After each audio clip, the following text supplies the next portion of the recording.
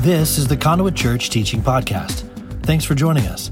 It's our mission to be a conduit of Jesus to the community in front of us and the world around us, starting with the teaching of His Word.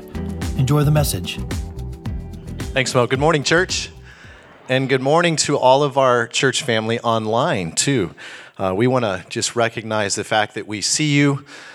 Well, maybe not literally, but we acknowledge you, and we want you to know that you are just as much of an important part of this church family, whether you're at home right now or whether you are here, and we're praying for you.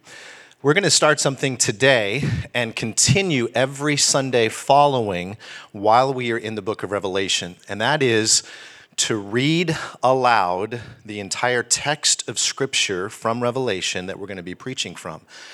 And there's a specific reason why we want to do this. If you caught back in chapter 1, in fact, if you want to go ahead and get your Bible, if you've got it, or online device, we'll be reading in just a moment Revelation 4, but back in chapter 1, there's a very unique and distinct promise that is made about the book of Revelation that no other book of the Bible has. And it's a direct promise from God. The Bible tells us about our God that He cannot lie. So this promise is guaranteed to be trusted and depended upon. Here's what God said. Revelation, I'm reading from chapter 1, verse 3, regarding this prophecy or letter called Revelation. Blessed is the one who reads aloud the words of this prophecy, and blessed are those who hear and who keep what is written in it, for the time is near. So each Sunday, prior to the teaching of the text of the book of Revelation, we're going to just take a moment and read God's word and hear Him speak to us with this promise that God will bless us for doing so. We're going to be teaching from Revelation 4 this morning, so let's read this together. I'll read aloud and you follow along. John writes, "After this, I looked, and there before me was a door standing open in heaven. And the voice I had first heard speaking to me like a trumpet said, 'Come up here, and I will show you what must take place after this.' At once I was in the Spirit, and there before me was a throne in heaven with someone sitting on it. And the one who sat there had the appearance of jasper and ruby. A rainbow that shone like an emerald encircled the throne. Surrounding the throne were 24 other thrones, and seated on them were 24 elders. They were dressed in white and had crowns of gold on their heads. From the throne came flashes of lightning, rumblings and peals of thunder. In front of the throne, 7 lamps were blazing. These are the 7 spirits of God. Also in front of the throne there was what looked like a sea of glass, clear as crystal. In the center, around the throne, were 4 living creatures, and they were covered with eyes in front and in back. The first living creature was like a lion. The second was like an ox. The third had face like a man. And the fourth was like a flying eagle. Each of the 4 living creatures had 6 wings and was covered with eyes all around, even under its wings. Day and night they never stop saying, "Holy, holy, holy is the Lord God Almighty, who was and is to come." Whenever the living creatures give glory, honor, and thanks to Him who sits on the throne and who lives forever and ever, the 24 elders fall down before Him who sits on the throne and worship Him who lives forever and ever. They lay their crowns before the throne and say, "You are worthy, our Lord and God, to receive glory and honor and power, for you created all things, and by your will they were created and have their being." Amen. May God add His blessing to the reading of His word. And now Darren is going to teach from this text. Hey, good morning, Conduit family. I am coming to you from my office, my home office, I woke up feeling just a little loopy, which I think is from steroids that I'm taking for poison ivy or I don't know. I wandered into the woods and came out with some kind of rash. I don't know. They told me it wasn't leprosy, so I feel like that's a huge win. Yeah, so and a little bit of a scratchy throat, which normally this time of year, I would say long bike ride yesterday, which I did. It's probably allergies, but it's just a reminder of the times that we're in, that, if you have a symptom like that the best idea is to above and beyond. So I'm above and beyond and sitting in my living room, and I'm going to teach really quickly through Revelation. I know that this is a little weird to be watching it on video in church. We always said we didn't want to have a video campus. I guess I didn't think about whether the Corona season would force us into a video campus. So anyway, I'm going to read. I'm going to do my best to teach this from my living room, and I pray that you'll give me some grace as I go through this morning. But when I was looking at Revelation 4, it was like, for me, this was the best timing ever to be in Revelation 4 this week, because it's heaven. Like, this is where in heaven, the church is in heaven. Chapter 4 always comes after chapter 3, right? Always has, always will. From here on out, like, we'll see that the church is in heaven in Revelation 4 and 5. And I'll talk about that in depth in the deeper podcast this week, of what I think that means for us, and what I believe is to be the imminent return of Jesus. I really do. But what I love about this passage is that in the middle of these 22 chapters of Revelation, chapters 4 and 5, we get to go to heaven. And in heaven, the most prominent feature in heaven is a throne. It's mentioned, I think, 14 times in the book of Revelation is this throne. And just in chapter 4, I'm sorry, this is mentioned there. And what we see, what's on the throne, right? That's one of the things that it's going to say, what's from the throne, what is in front of the throne, and what is around the throne. And on the throne, I've got my Bible right here. So on the throne, so Revelation 4, if you've got your Bibles, make sure they're open to verse 2. At once I was in the Spirit, and there before me was a throne in heaven with someone sitting on it. And the one who sat there had the appearance of jasper and ruby, and a rainbow that shone like an emerald encircled the throne. Like, on the throne. It's interesting, it doesn't describe what God looks like, but the light, the rainbow, the emerald, it describes what he feels like. And I gotta tell you, this week, for sure, like you, man, I've been confused by government mandates. I have been confused by what's happening, like, with our school. I know we have school board officials. You guys are working so hard to make the right decision. And so we, like most parents, we were all kind of confused and not really sure what's happening. And there's a little bit of frustration. You might be feeling that, I don't know. Of course, then the next day after we make the announcement in our county, the CDC comes out and says, well, this is our recommendation, which is open schools. And what I was feeling this week was just an enormous amount of weight, of frustration. And I'm reading about the throne. I'm thinking, I wonder if John must have felt that too. And that when the curtain, peels back, that what John saw was a throne, right? So in Rome, he would have been very well aware of the throne of Domitian, but here is the throne of grace, the throne that is above every throne. That's the throne that he was looking at. And it was a reminder to John that the most powerful man in the world at that time, Domitian, that there was still somebody else more powerful, which is God.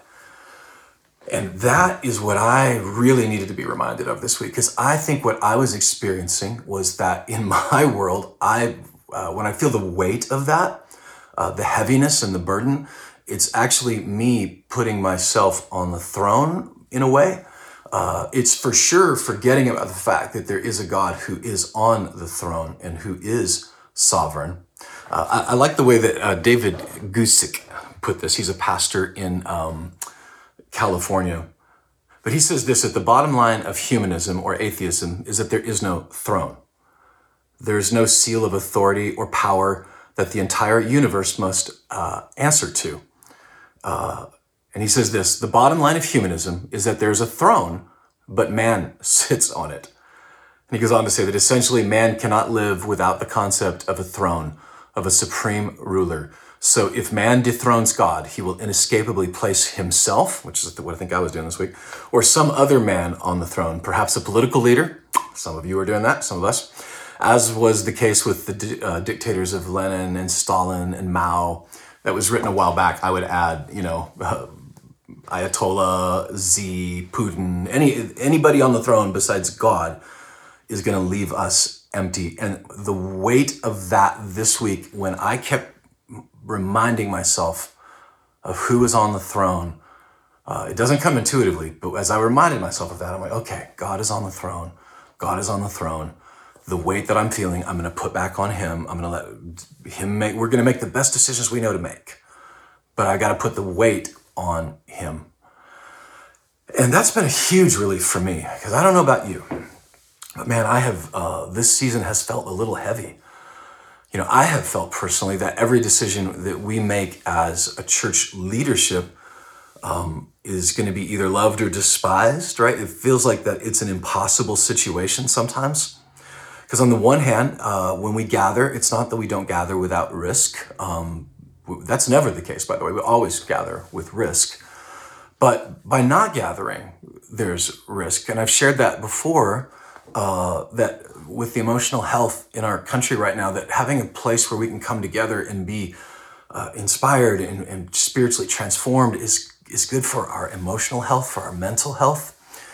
And then last week, we gathered together, and a family who was visiting heard about what we're doing with freeing slaves in Pakistan and wrote a check for $25,000. Do you know how many families that'll free? 25, give or take, 25 families that just wouldn't have happened if we wouldn't have gathered. And for me, that has been I guess the weight of this season has been, I feel like we don't gather and it risks people's lives. We do gather and there's a risk with that. So it's like, it almost feels like this impossible situation. That's been the weight of it all.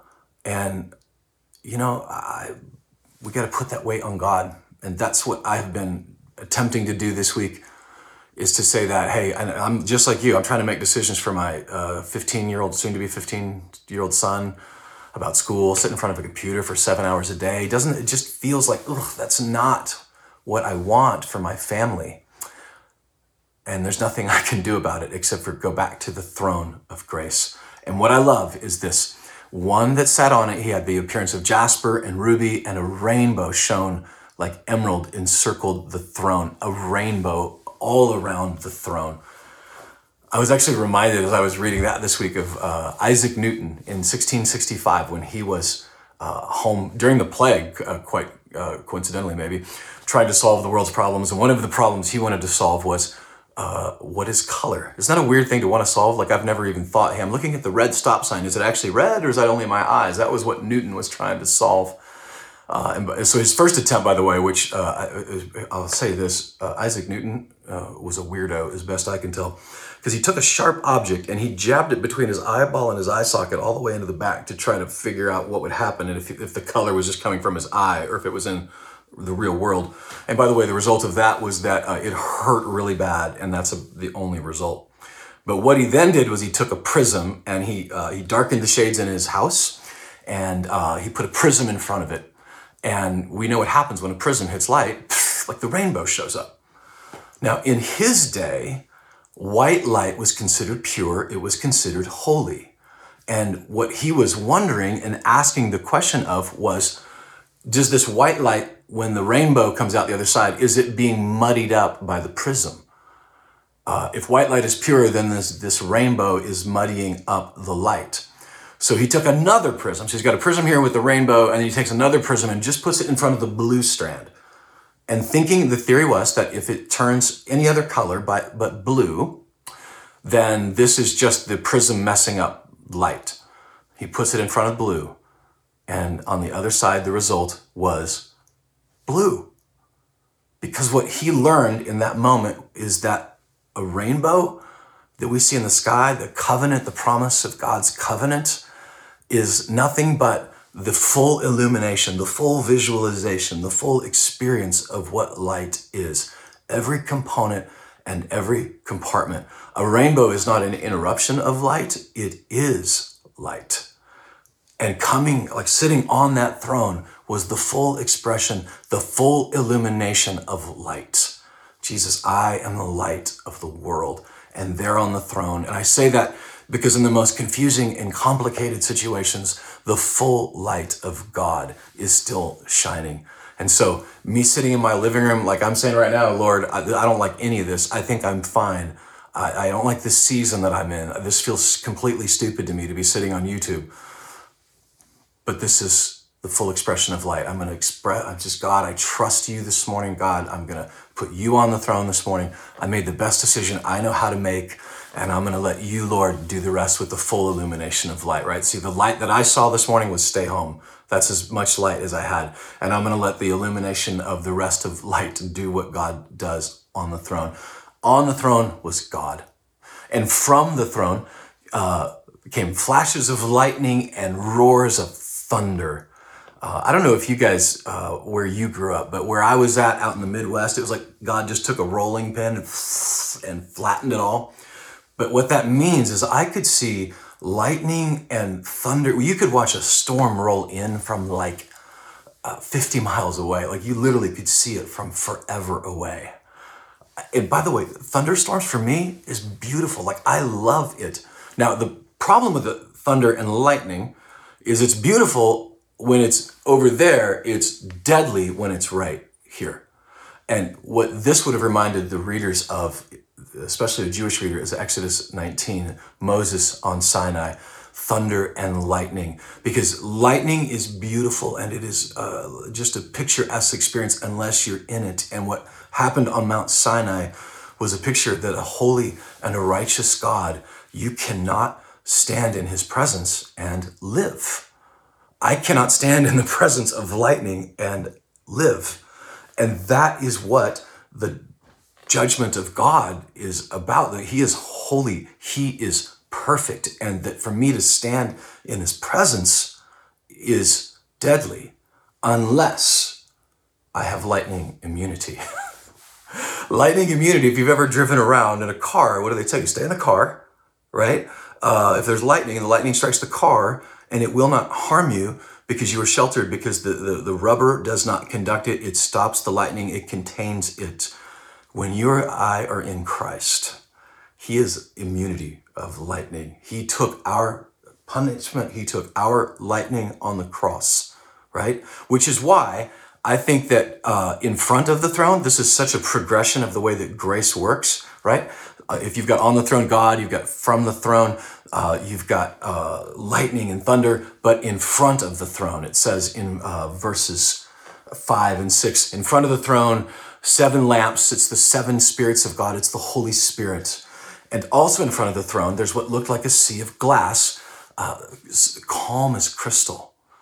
If you've been to 30A and you've seen the beach, right? And doesn't it seem like whenever you schedule a trip to the beach, you've got to take like an extra 1 or 2 days that week, it's going to rain, right? Like, so you have to have an extra day for like the movie or whatever. But when you sit on a balcony of a condo and you watch a thunderstorm rolling in on the beach, what do you notice about the waves? Even a storm far out, the closer it gets, the bigger the waves get.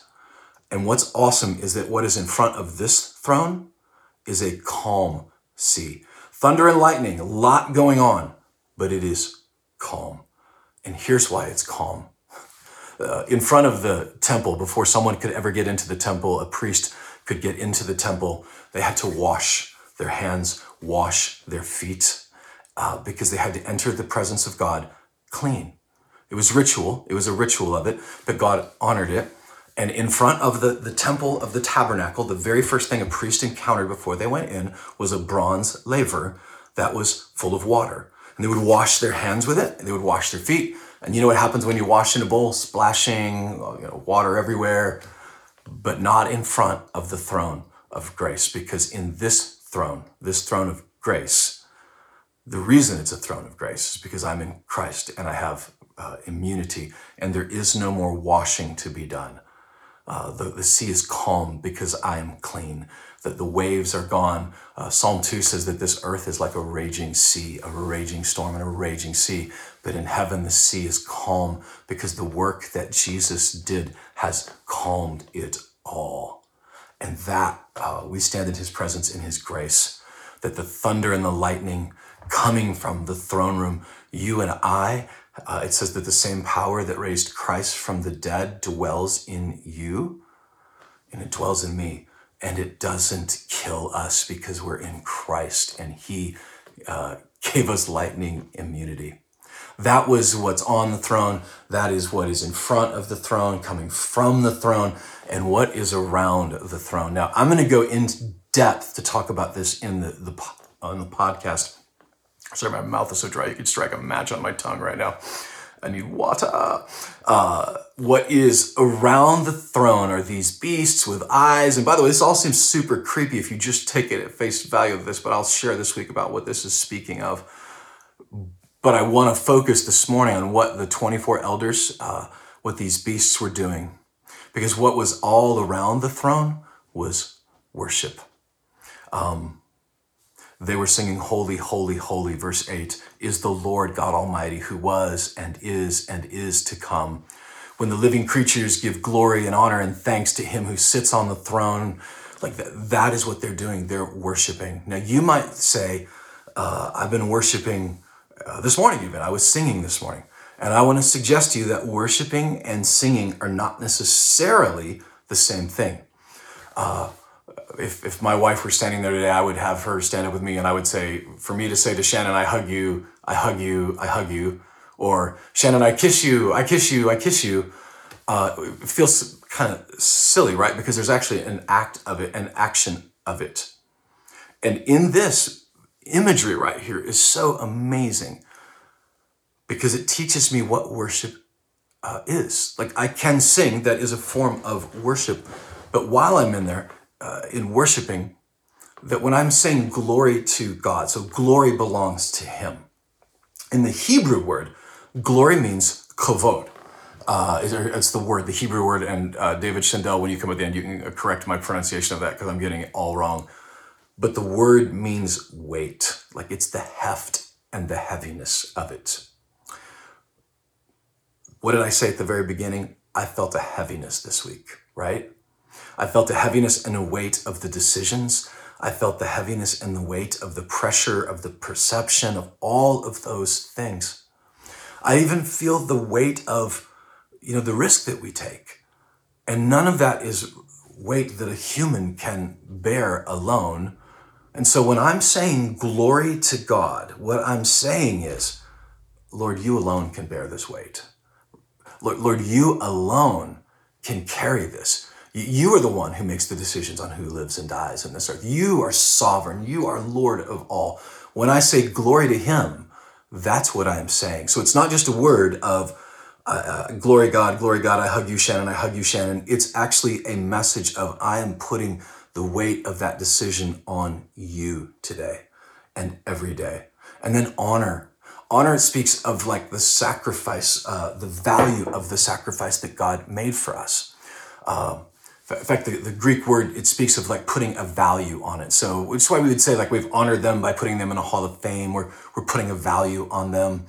And the value that we put on what Jesus did for us is everything. So I say, glory, God, I'm putting the weight on you. Honor, I am valuing what you have done. And the value of that is nothing short of my very life. That's why Romans 12 says that when you offer your life as a living sacrifice, right? Holy, pleasing, acceptable to him, that is my reasonable act of worship. The reasonable act of worship, that's what it is. That's worship, is offering my life as a living sacrifice. It's me putting the weight and the heft of all of these decisions. For you young people that are making your college decisions right now, man, it's complicated, I know. We've had those conversations in our house, man, to pay $23,000 a year so that my daughter can watch college on TV. That's a heavy decision. How do we make these choices? I'm putting the weight back on you, God. You're sovereign. You're going to figure this out. I'm going to make the best decision I know. And then glory to you, God. honor, Lord, I'm honoring you 100%. This is my life. It's everything you've done. I'm offering it back to you. And then it says, and thanks. And thanks, the word there is Eucharisto, where we get our word Eucharist from. The word that many liturgical churches would use in reference to communion. When you partook of communion this morning, the Eucharist, it's that reminder of the thankfulness of what Jesus did for us. And here's why this is so important. Worship is what changes us. I listened to a message this week from Tim Keller. This was actually thanks to Brandon Bush. Shout out to Brandon. He's been sharing with me some of these teachings from Keller on David. But in one of the messages, he talked about how David was changed through worship. And he quoted a poet named David Foster Wallace. I put my magic glasses on so I could read this to you verbatim. But this is what David Foster Wallace, a novelist, a poet, who, as far as we could tell, is not actually a religious man at all, at a commencement speech said this: in the day-to-day trenches of adult life, there's actually no such thing as atheism. There's no such thing as not worshiping. Everybody worships. The only choice we get is what to worship. Again, from a non-religious man, but who understands what worship means, which is I am putting the weight, the glory, the honor, putting it all onto something besides a deity. He actually goes on to say this: if you worship money and things, if they are where you tap real meaning in life, then you will never have enough. Some of you know that already. You'll never feel you have enough. It's just the truth. He says, worship your own body and beauty and sexual allure, and you will always feel ugly.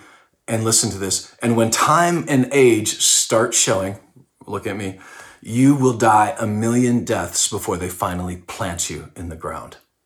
If you worship power, you will be weak and afraid. You will ever need more power over others to keep the fear at bay.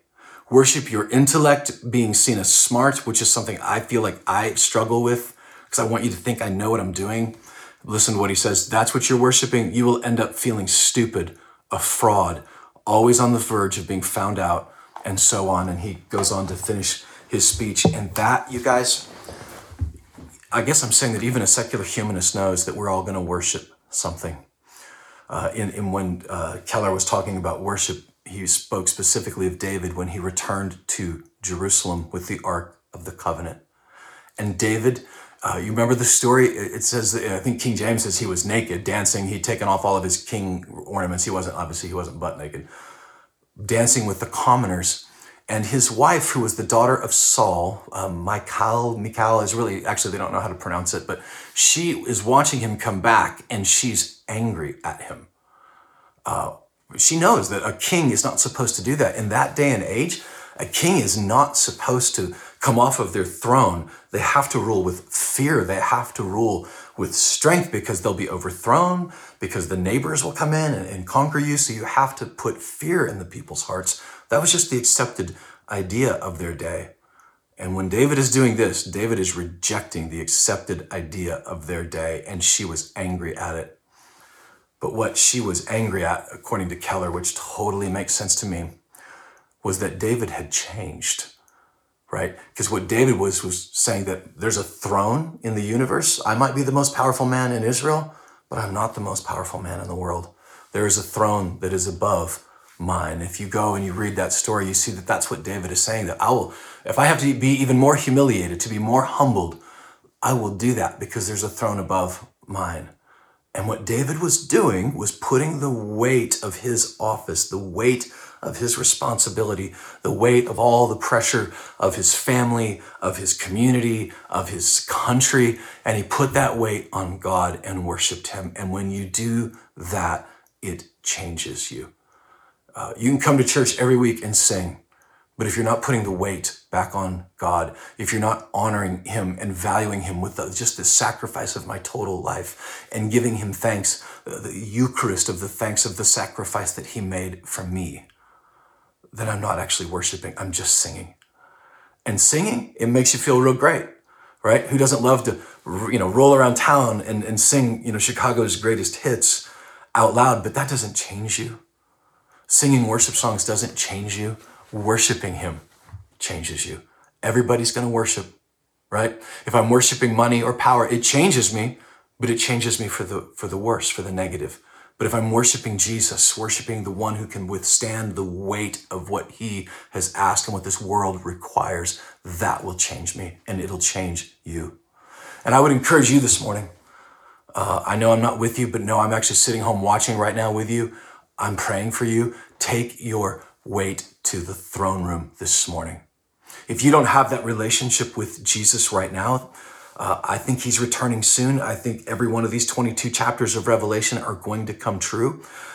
I want you to make sure your life is right with Jesus. David Schindel will pray in a moment here for you to talk about that. For those of us who are in Christ, who have the lightning immunity, right? Who can stand in heaven. No, one day we'll be there for sure. We will be there. But for now, pull back the curtain, right? Allow the apocalypse, the unveiling of what is happening in our universe right now, which is that God is still on the throne. There is still thunder and lightning. There is still justice from God. There is still a throne room of grace available. There is still the Holy Spirit, which promised peace I will leave with you. He says, in this world you'll have troubles, but peace I leave with you. The Holy Spirit before the throne, around the throne worship. Lord, that's what we want to do today. Thank you guys for being patient and for watching this through the video. I pray, Lord, right now that the words that I have spoken, even though they're in a camera, in an iPhone, that your Holy Spirit is way more powerful than an iPhone. Lord, your power is more powerful than COVID-19, than our school situations, all of those things, Lord, the weight I put on you this morning, Father. And I pray that my brothers and sisters here at Conduit would do the same. We love you, Lord. We honor you. It's in your name, Jesus, that we pray. Amen. Thank you guys for your patience. I pray that this blessed you. And I pray that what David has to say right now in closing will bless you guys as well.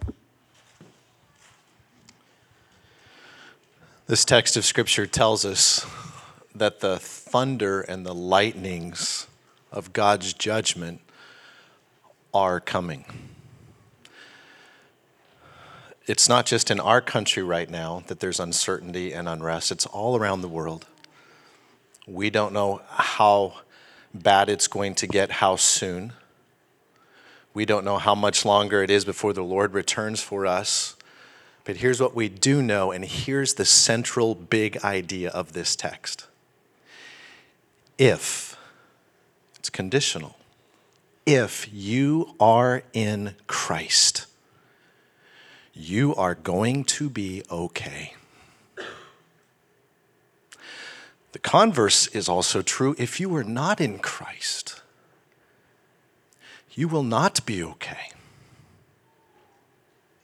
What does it mean to be in Christ? Darren talked about that washing, that laver in front of the temple or outside the court. If you are covered in the blood of Jesus Christ, if you have been washed in his blood, you will be okay. Not long ago, the Jewish people celebrated Yom Kippur, which means Day of Covering. The picturing of the children of Israel about to flee and escape Egypt. And Jesus said, if you will take the blood of the lamb and cover the doorpost with the blood, the death angel will pass over. You'll be covered. You'll be okay. Two groups of people in here right now this morning. Those who've been covered and those who have not. For those of you who have been covered, no need to fear.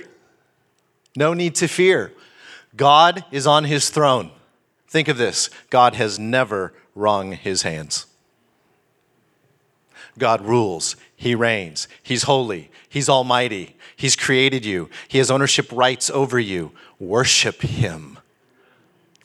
But if you are not covered, if you do not know Jesus, may we appeal to you. May we plead with you this morning. Don't leave this place until you speak with someone and see God's words, his own word, where he has sent his only beloved Son to pay the price and penalty of your unrighteousness so that his blood can cover you and wash you.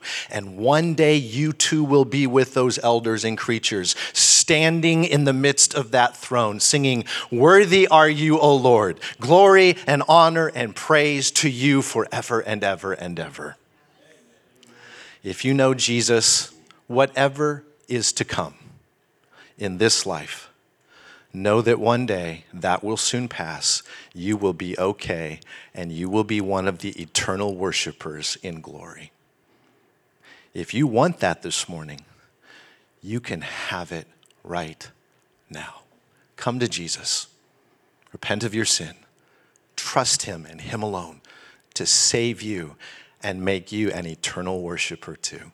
Would you stand with me? Let's pray as we close. Father, in the name of Jesus Christ, this one who sits at your right hand right now, whom you have given all power and all authority in heaven and in earth and under the earth.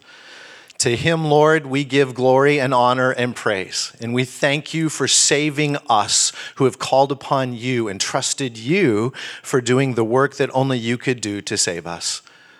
Lord, in these uncertain days and times, may we rest secure. May we be imaging the light of the gospel everywhere we go and in every conversation that we have. Help us to trust and to depend, and give us this insatiable desire to look forward to the moment where with those 24 elders and 4 creatures, we join them singing eternity, the praise of our God and Savior. But for the one here this morning who does not have that hope, who's living maybe in shame and guilt and despair, Jesus, would you right now, tenderly and carefully through the power of your Spirit, would you draw them to you? And Lord, may the rest of us who know you, may we just maybe be sensitive this morning, a little bit of discernment. We ask for the Spirit to lead us, maybe to pause and linger, to be able to talk to someone, look into someone's eyes. Are you okay? And Lord, would you use your church, your word, your Spirit this morning once again to draw another one into the citizenship of the kingdom of heaven. Lastly, Lord, we pray for Darren, our pastor, our teacher. I pray that you would minister healing to him. And whatever this is, Lord, may you make it quick and sudden in disappearance, that you'd heal him of this, and that he would be back with us soon. We love you, Lord. We thank you for this day. Thank you that you and you alone are on the throne. And everyone said, amen. May God bless you. God day.